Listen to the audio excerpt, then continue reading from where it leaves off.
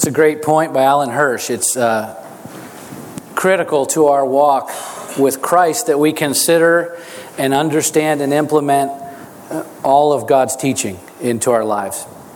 Because if we selectively choose only the parts of the Bible that appeal to us to submit to, or if we only consider the scriptures that we understand and neglect those that we don't, we risk forming a worldview, even a Christian worldview, that is incomplete.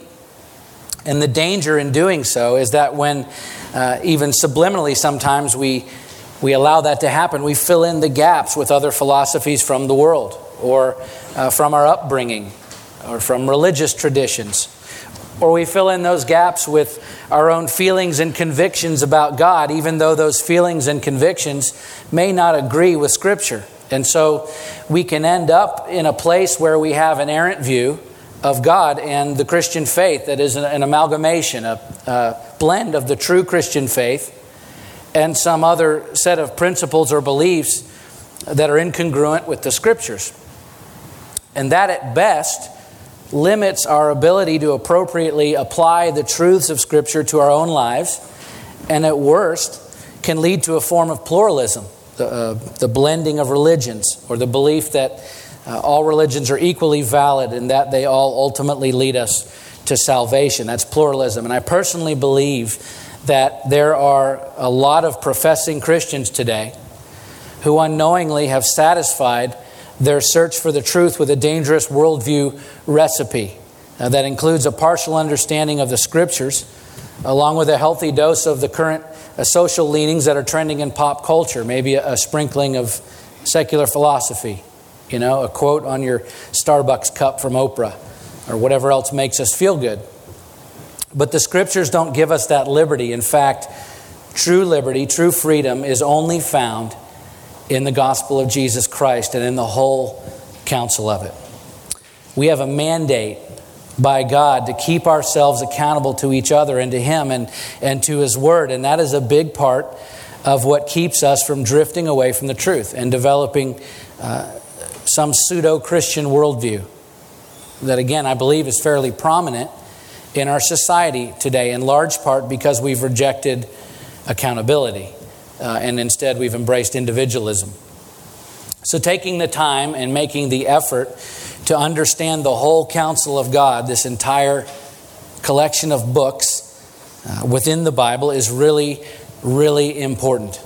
And by the way, that's a lifelong process. Okay, in Acts 20, 26 and 27, the Apostle Paul says, "I testify to you this day that I am innocent of the blood of all.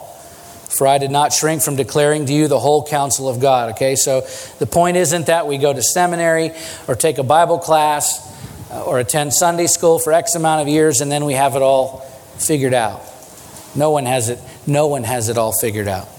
And we should understand and admit that we are all in the process of learning. And in that process, we both disciple those who are maybe not as far along in their own walk with Christ.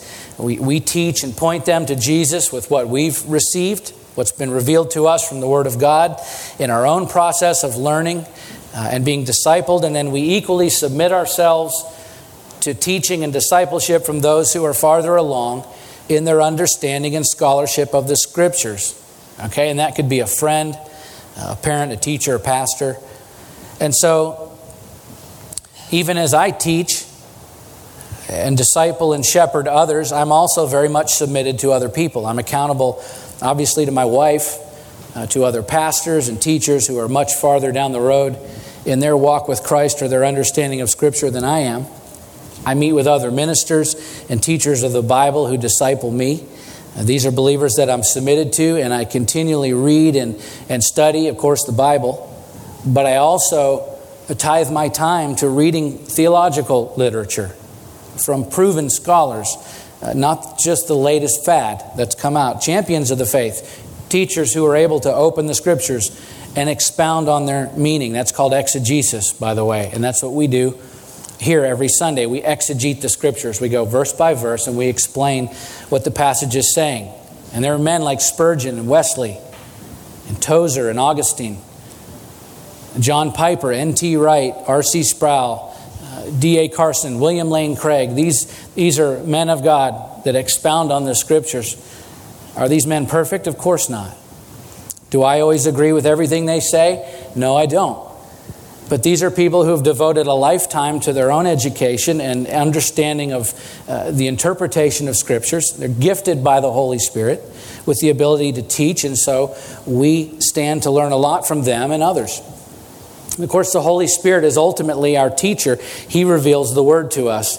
But that can often does come through the ministry of others as we study the Word of God together. So the point is, there are people accountable to me, and I'm certainly accountable to others. That's mutual accountability. And that's what we're all commanded by God to participate in. This is what we see modeled in Scripture. It's all throughout the book of Acts and really most of the New Testament. And so that is all a bit of a review, of last week's message. So now as we continue our sermon series today, the Acts of the Apostles, we're going to work through the last half of chapter 5 of Acts and complete last week's sermon entitled Accountable. Last week we talked about accountability to each other within the church, and in our text today we see the apostles expressing their accountability to God. And this is then point 2 of our sermon outline. If you're taking notes from last week, if you missed last Sunday's message, it's on our website. It's upcountrychurch.org. You can go there and listen to it.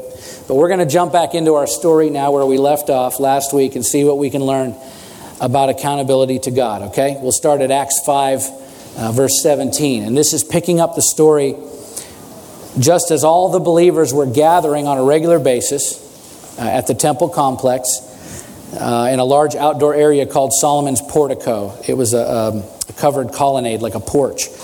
And all kinds of these amazing miracles were taking place. There were people gathering by the thousands, sometimes daily, and the church was growing by the thousands.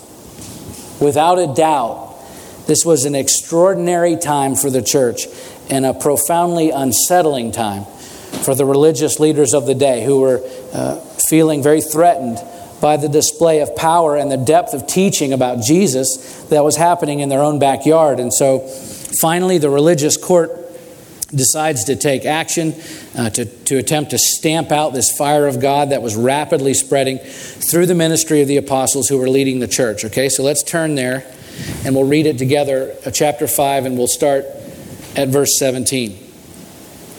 But the high priest rose up and all who were with him, that is the party of the Sadducees, and filled with jealousy, they arrested the apostles and put them in public prison. Verse 17 says that the religious leaders were filled with jealousy, which is, of course, why they had the apostles locked up in prison. The Sadducees weren't concerned about potential false teaching. They weren't trying to protect God's chosen ones from heretics. They weren't trying to protect the people from some false religion. They were trying to protect their own power that they exercised over the people. And so as soon as they see the masses of people who formerly followed them, the Pharisees and Sadducees, now following the apostles and coming to the temple to receive teaching from them, the religious leaders in power became filled with jealousy. So their motivation for putting the apostles in prison was completely self-serving. Likewise, it's important that we in church today are honest with ourselves about our motivations when we enter into any discussion about accountability within the church. Because although we're commanded to hold one another accountable within the body of Christ, and particularly with church leadership, as it is our responsibility to guard the congregation from false teachers, from false doctrines, to maintain order in the church and to lead the corporate worship in times of teaching, we have to be very careful and completely honest when it comes to passing judgments on other ministries. Because it is just as easy today for the pastor of a church to become jealous of another church or a ministry. You see it all the time. And to begin to speak out against that ministry or warn people to stay away from that church when in truth we're operating out of a sense of envy instead of a sense of love for the body.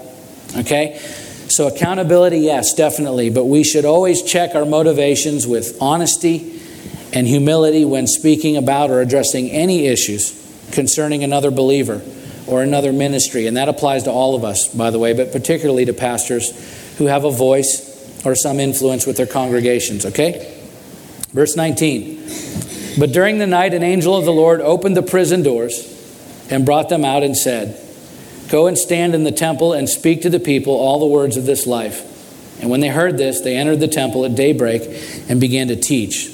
Okay, at daybreak, the crowds would gather at the temple for the morning sacrifices. So the apostles were very clearly being instructed to teach the truth of the gospel at the temple to the masses. The angel didn't say, go to the local coffee house and quietly share your faith in the corner over a latte. He didn't say, start a secret gathering in your living room so as not to offend the public.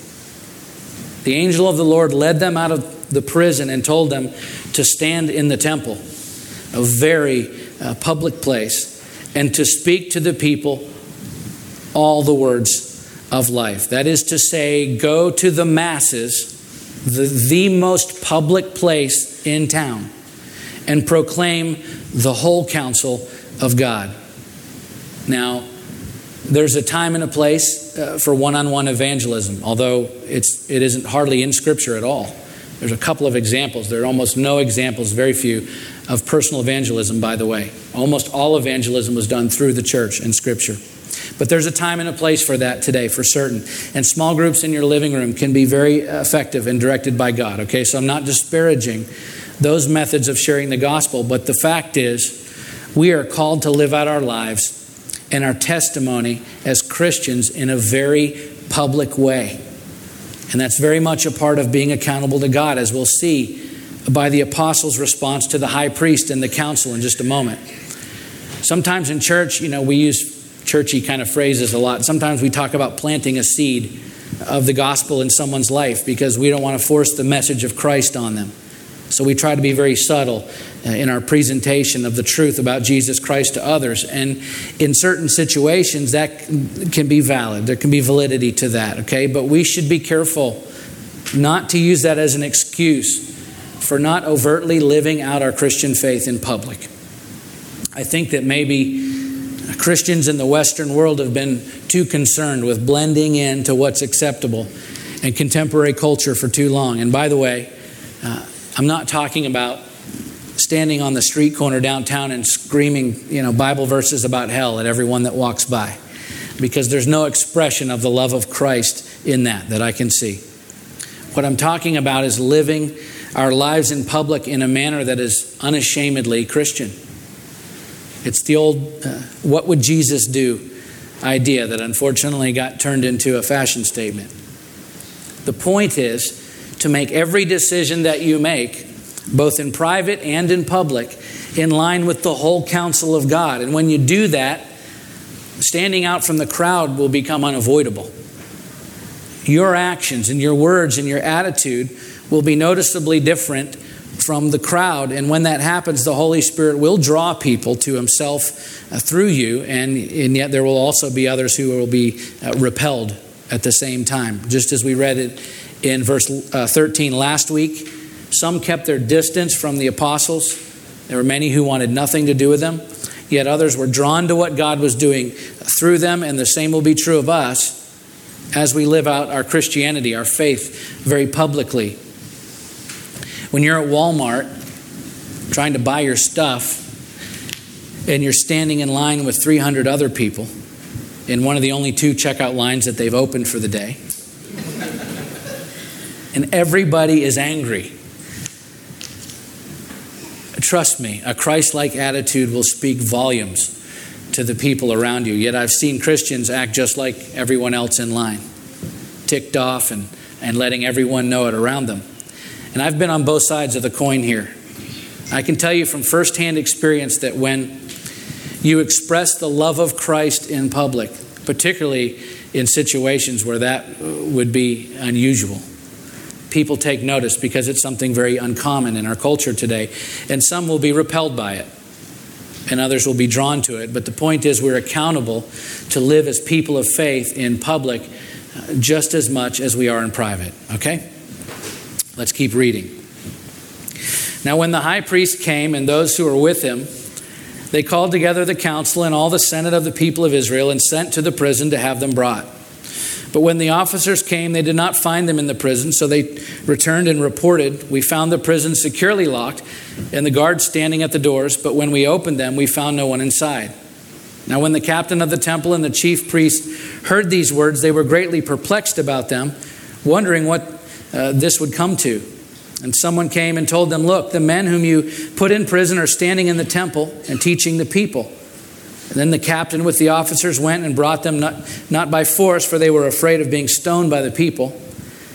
And when they had brought them, they set them before the council, and the high priest questioned them, saying, "We strictly charged you not to teach in this name. Yet here you have filled Jerusalem with your teaching, and you intend to bring this man's blood upon us." They were worried about them starting a revolt. But Peter and the apostles answered, "We must obey God rather than men. The God of our fathers raised Jesus, whom you killed by hanging him on a tree. God exalted him at his right hand as leader and savior to give repentance to Israel and forgiveness of sins. And we are witnesses to these things, and so is the Holy Spirit, whom God has given to those who obey him." I love the apostles' response here, because they make no effort to defend themselves. Rather, they defend the gospel. You see, it really is all about Jesus Christ. Our society, which places a high value on individualism, likes to make everything about us. But here, as the apostles are being grilled by those in authority who want to kill them, we see these men of God making no defense for themselves, as they are always focused on the gospel. Why? Because they're accountable to God for every word, every action, and therefore they take every opportunity to speak the truth about Christ, even to their own detriment. Okay, one of the aspects of being accountable to God is being obedient to His word. Accountability equals obedience. In verse 29, Peter says we must obey God rather than men.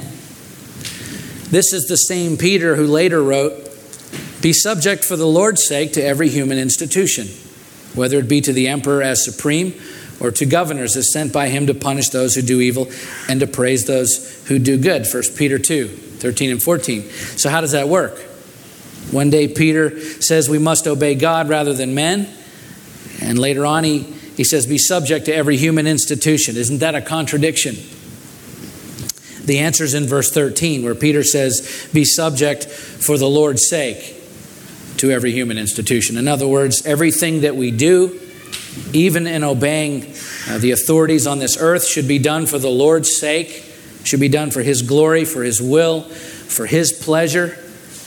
And so the point of demarcation from obeying the authorities of the earth is the moment those authorities direct us to do something that is opposed to the will of God. That's why Peter can say we must obey God rather than men, because those men were commanding him to disobey the will and command of God. And that is unacceptable to Peter and to the other apostles, because they understood that ultimately they were accountable to God above all others. And that meant obedience to God's will first. Okay, and then Peter follows up that statement by saying in verse 32 that the Holy Spirit is given by God to those who obey Him. Accountability equals obedience. When Peter and the other apostles are instructed by the angel to leave the prison and go right back to the temple to preach the gospel, the very activity that landed them in prison in the first place, we never see them ask, "Is this action safe for us? What about our safety? What's going to happen to us?" We never hear them say that. We never hear them consider, well, is this socially acceptable? How will this make other people feel? Because they don't seem to be too concerned with themselves or with what men prefer they do. Rather, they appear to be solely concerned with what God wants them to do. So, why do we obey our employers and the government, the police, our family doctor, and many other people in our lives, but not God? because we fear the consequences of disobeying our employer. We fear losing our job. We fear the consequences of disobeying the government. If we don't pay our taxes, we fear the government levying our wages or confiscating our goods. We fear the consequences of disobeying the police. We don't want to go to jail. We fear the consequences of disobeying the doctor's orders because we fear getting sick or not recovering from an illness or an injury. But we don't always fear God. In fact, there are elements of the church that have perverted the doctrine of grace to the point that there is no longer any need to fear God. And therefore, sadly, the fear of God has been wholly lost on some elements of the body of Christ today. And yet Proverbs 1:7, Proverbs 9:10, Psalms 111:10 all say that the fear of the Lord is the beginning of wisdom or the beginning of understanding. Yet talking about fear and consequences is not a popular subject. We'd rather stress grace and love. And certainly we don't ignore grace and love. Those are obviously central to the gospel. In fact, we talk about grace and love here a lot. But there are entire doctrines being taught today in the church that only focus on grace and love because those sound much more inclusive. And as our society is pushing for tolerance, which is simply a way of saying anything goes and you have to be okay with that, as our culture demands tolerance, there are some elements of the church that are caving to that pressure. And instead of preaching the whole counsel of God, being accountable to His Word, they've adopted a truncated gospel, as Alan Hirsch puts it, a shortened version of the teachings of Scripture. But we simply cannot cherry pick the parts that we like and ignore the parts that we don't care for. There's a great article on John Piper's blog site, Desiring God, written by David Mathis. It's entitled, "Do You Pervert the Grace of God?" And in it he says, "Those of us who love His grace most will take the greatest care, with His help, to guard it from perversion. Because God's amazing grace has freed us to know ourselves as profoundly sinful, we will take precautions to keep ourselves from distorting the grace of God, our very life and joy, as a loophole for licentiousness or an excuse for minimizing Jesus' commands or curbing our God-given desire to please Him. With both feet in Scripture, not leaning on our parroted formulations, we will want to be able to say with Peter, 'This is the true grace of God. Stand firm in it.'" 1 Peter 5:12. In other words, we cannot use the doctrine of grace as an excuse to live however we please and then call ourselves followers of Christ. Jesus talked a lot more about hell than He did about heaven. Why? Because He loves us so much that He doesn't want any of us to go there. And so it's important that we maintain a healthy fear of the consequences of disobeying God, even as we thrive in the knowledge, absolutely, that there is forgiveness and grace and mercy and compassion and love for every single person who submits themselves to Him. Okay, God is not some kind of cosmic buddy. He's our pal, floating around in space somewhere. He is a holy, transcendent, all-knowing, all-powerful creator and ruler of the universe. Does He love us with compassion and grace? Of course He does. That's what makes His love for us all the more astounding and almost unfathomable because of who He is. And so we Christians, armed with that knowledge, should always approach Him with an awestruck wonder, in humility, with a heart full of gratitude and praise. This is what I was talking about in the introduction to this sermon. We must seek to understand and teach the whole counsel of God. There has to be balance rather than some incomplete version of it. And that obedience to Him and to His Word comes in part, at least, by allowing ourselves to be accountable to each other and to God and to His Word. Okay? So let's keep reading now. Verse 33.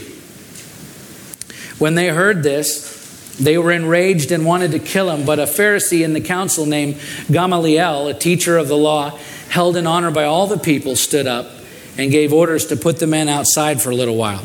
Okay, Gamaliel was the most prominent rabbi of his day. And interestingly enough, he was the teacher of the Apostle Paul before he was the Apostle Paul. And although he belonged to the Pharisaical minority on the Sanhedrin, he had considerable influence. And to the great benefit of Peter and the other apostles who were about to be killed, Gamaliel, by God's providence, stands and makes a case to the court for sparing their lives. Let's read it together, verse 35. And he said to them, "Men of Israel, take care for what you're about to do with these men. For before these days, Theudas rose up claiming to be somebody, and a number of men, about 400, joined him. He was killed, and all who followed him were dispersed and came to nothing. After him, Judas the Galilean rose up in the days of the census and drew away some of the people after him. He too perished, and all who followed him were scattered. So in the present case, I tell you, keep away from these men and let them alone. For if this plan or this undertaking is of man, it will fail. But if it is of God, you will not be able to overthrow them. You might even be found opposing God." So they took his advice. Okay, so Theudas and Judas were revolutionaries who failed in their attempts at rebellion against the authorities of their day. We don't know much about Theudas specifically. We know that there were many attempted rebellions after the death of Herod the Great in 4 BC, and Theudas was probably associated with one of those, probably led one of those. Judas the Galilean, on the other hand, is a well-known character in history for leading a tax revolt in AD 6. And as Gamaliel points out, both of those rebellions came to nothing. And he uses those failed attempts to mitigate the response of the Sanhedrin against the followers of Christ. And so, just as things now are starting to look up for the apostles, the Sanhedrin makes its final judgment to release them. But just before they do, they demonstrate to us the fact that accountability equals cost. Okay, accountability equals cost. There is always a cost associated with being accountable to God. Let's read verse 40.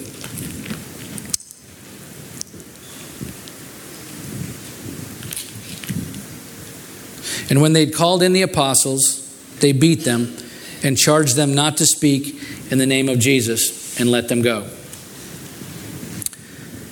If we just keep reading as they leave the council, the beating reads almost like a minor event. But this was no minor event. This was scourging practiced by the Egyptians, the Romans, and the Jews. The apostles were beaten unmercifully with a whip up to 39 times.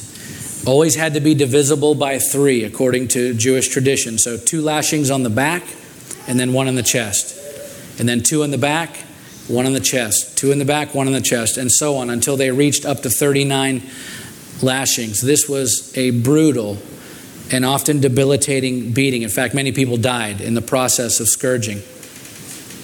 We're going to talk about the end result of accountability in our lives in a moment, but it's important that we understand that there is always a cost associated with accountability. In Matthew chapter 20, some of his followers wanted special places of honor in Jesus' kingdom, and they were asking him for that, and this was his response. Matthew 20, 22, and 23. Jesus says, "You do not know what you are asking. Are you able to drink the cup that I am to drink?" And they said to him, "We're able." They had no idea what the cup meant. And he said to them, "You will drink my cup." Some versions say, "You will indeed drink my cup."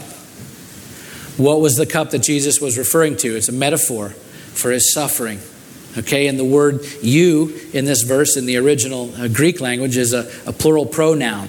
And Jesus is addressing his disciples.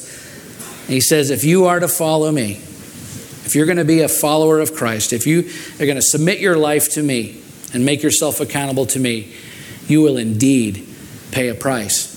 And here in Acts chapter 5, we see that prophetic statement by Jesus begin to come true. They're being scourged. And later they were all, save one, martyred.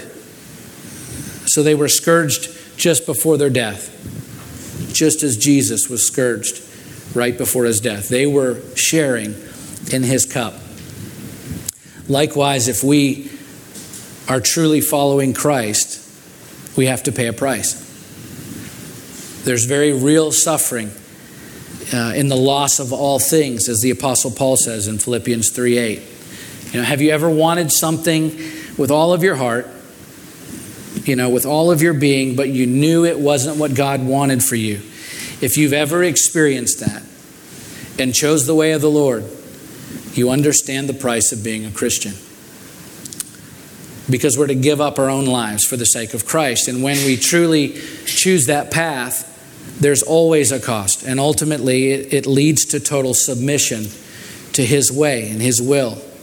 And there's often suffering associated with that. You may not be able to pursue that relationship that you want. You may not be able to go after that career choice that means more money, but maybe it doesn't satisfy His plan for you and your family or the ministry that He's called you to. You often have to give up your plans for His. And if you've ever experienced any of that, you understand how difficult that can be. It can create a very real hardship for you and your family and even your friends. There's always a cost to following Christ. But here's the great news. As we finish up chapter 5 today, accountability equals freedom. That sounds backwards. How can there be freedom and accountability and in submitting our lives to others, to God? That seems restrictive, the very opposite of freedom, but it is not. Let's read the last 2 verses of chapter 5. Then they left the presence of the council, rejoicing, and they were counted worthy to suffer dishonor for the name. And every day in the temple and from house to house, they did not cease teaching and praying Jesus as the Christ. The word rejoice in verse 41 is the Greek verb kairo. Look, it means to thrive. These followers of Jesus have just been brutally beaten because of their association with Him and their accountability, their submission to His will for their lives. Obviously, they're still hurting from the wounds they've just received. In fact, the pain had to be almost unbearable. There were scars from this beating. And yet in that moment, Scripture says they were thriving. How can that possibly be? Because they found freedom in their accountability to God. As they were obedient to Him, men threw them into prison, but they were set free. As they continued to preach the gospel, men brought them to trial yet again. Yet they were released.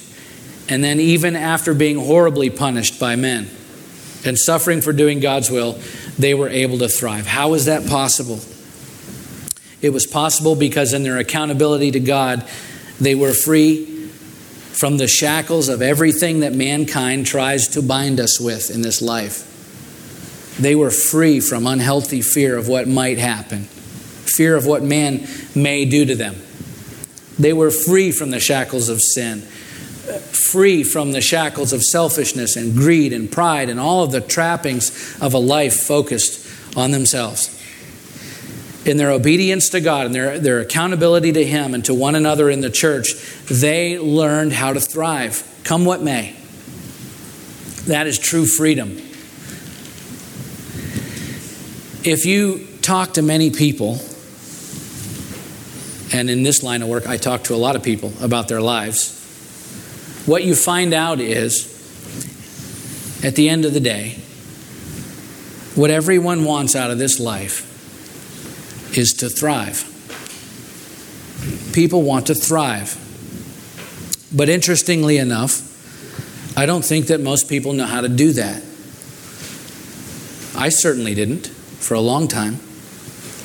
And so we go through life trying out all sorts of things in the hope that what we're doing will help us to somehow thrive. And so there are people who work really hard at their career. And some of them are wildly successful. And yet many of them are unhappy with their life. There are people who buy new things, and they're constantly buying things.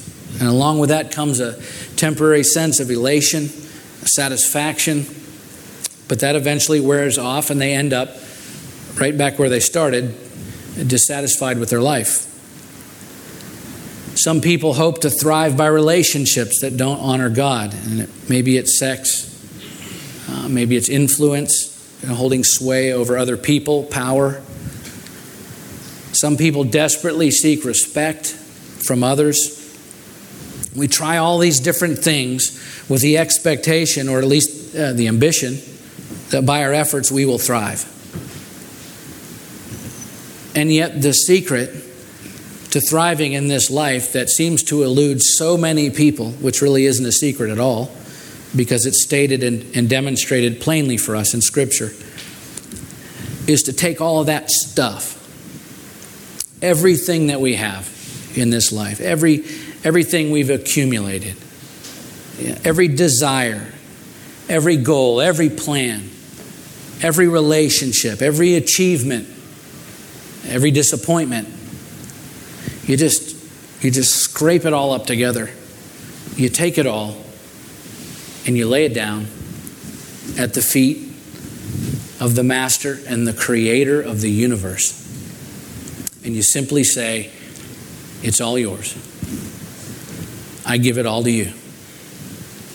You do with it and with me whatever you desire. At that moment, your life will change drastically, because He's now working with a completely empty and willing vessel. And I'm talking to believers as well as unbelievers here, because once I finally decided to give Him everything as a believer, everything changed. Did life get easier? No. In fact, it got harder. Has there been a price to pay? You bet there has. Would I go back and change it? Oh, not for all the money and success in the world. Why? Because for the first time in my life, I began to thrive in pure submission and accountability to Him and His will for my life. I learned how to thrive. And that is a freedom that no one can take away from you. Let's pray. Jeannie.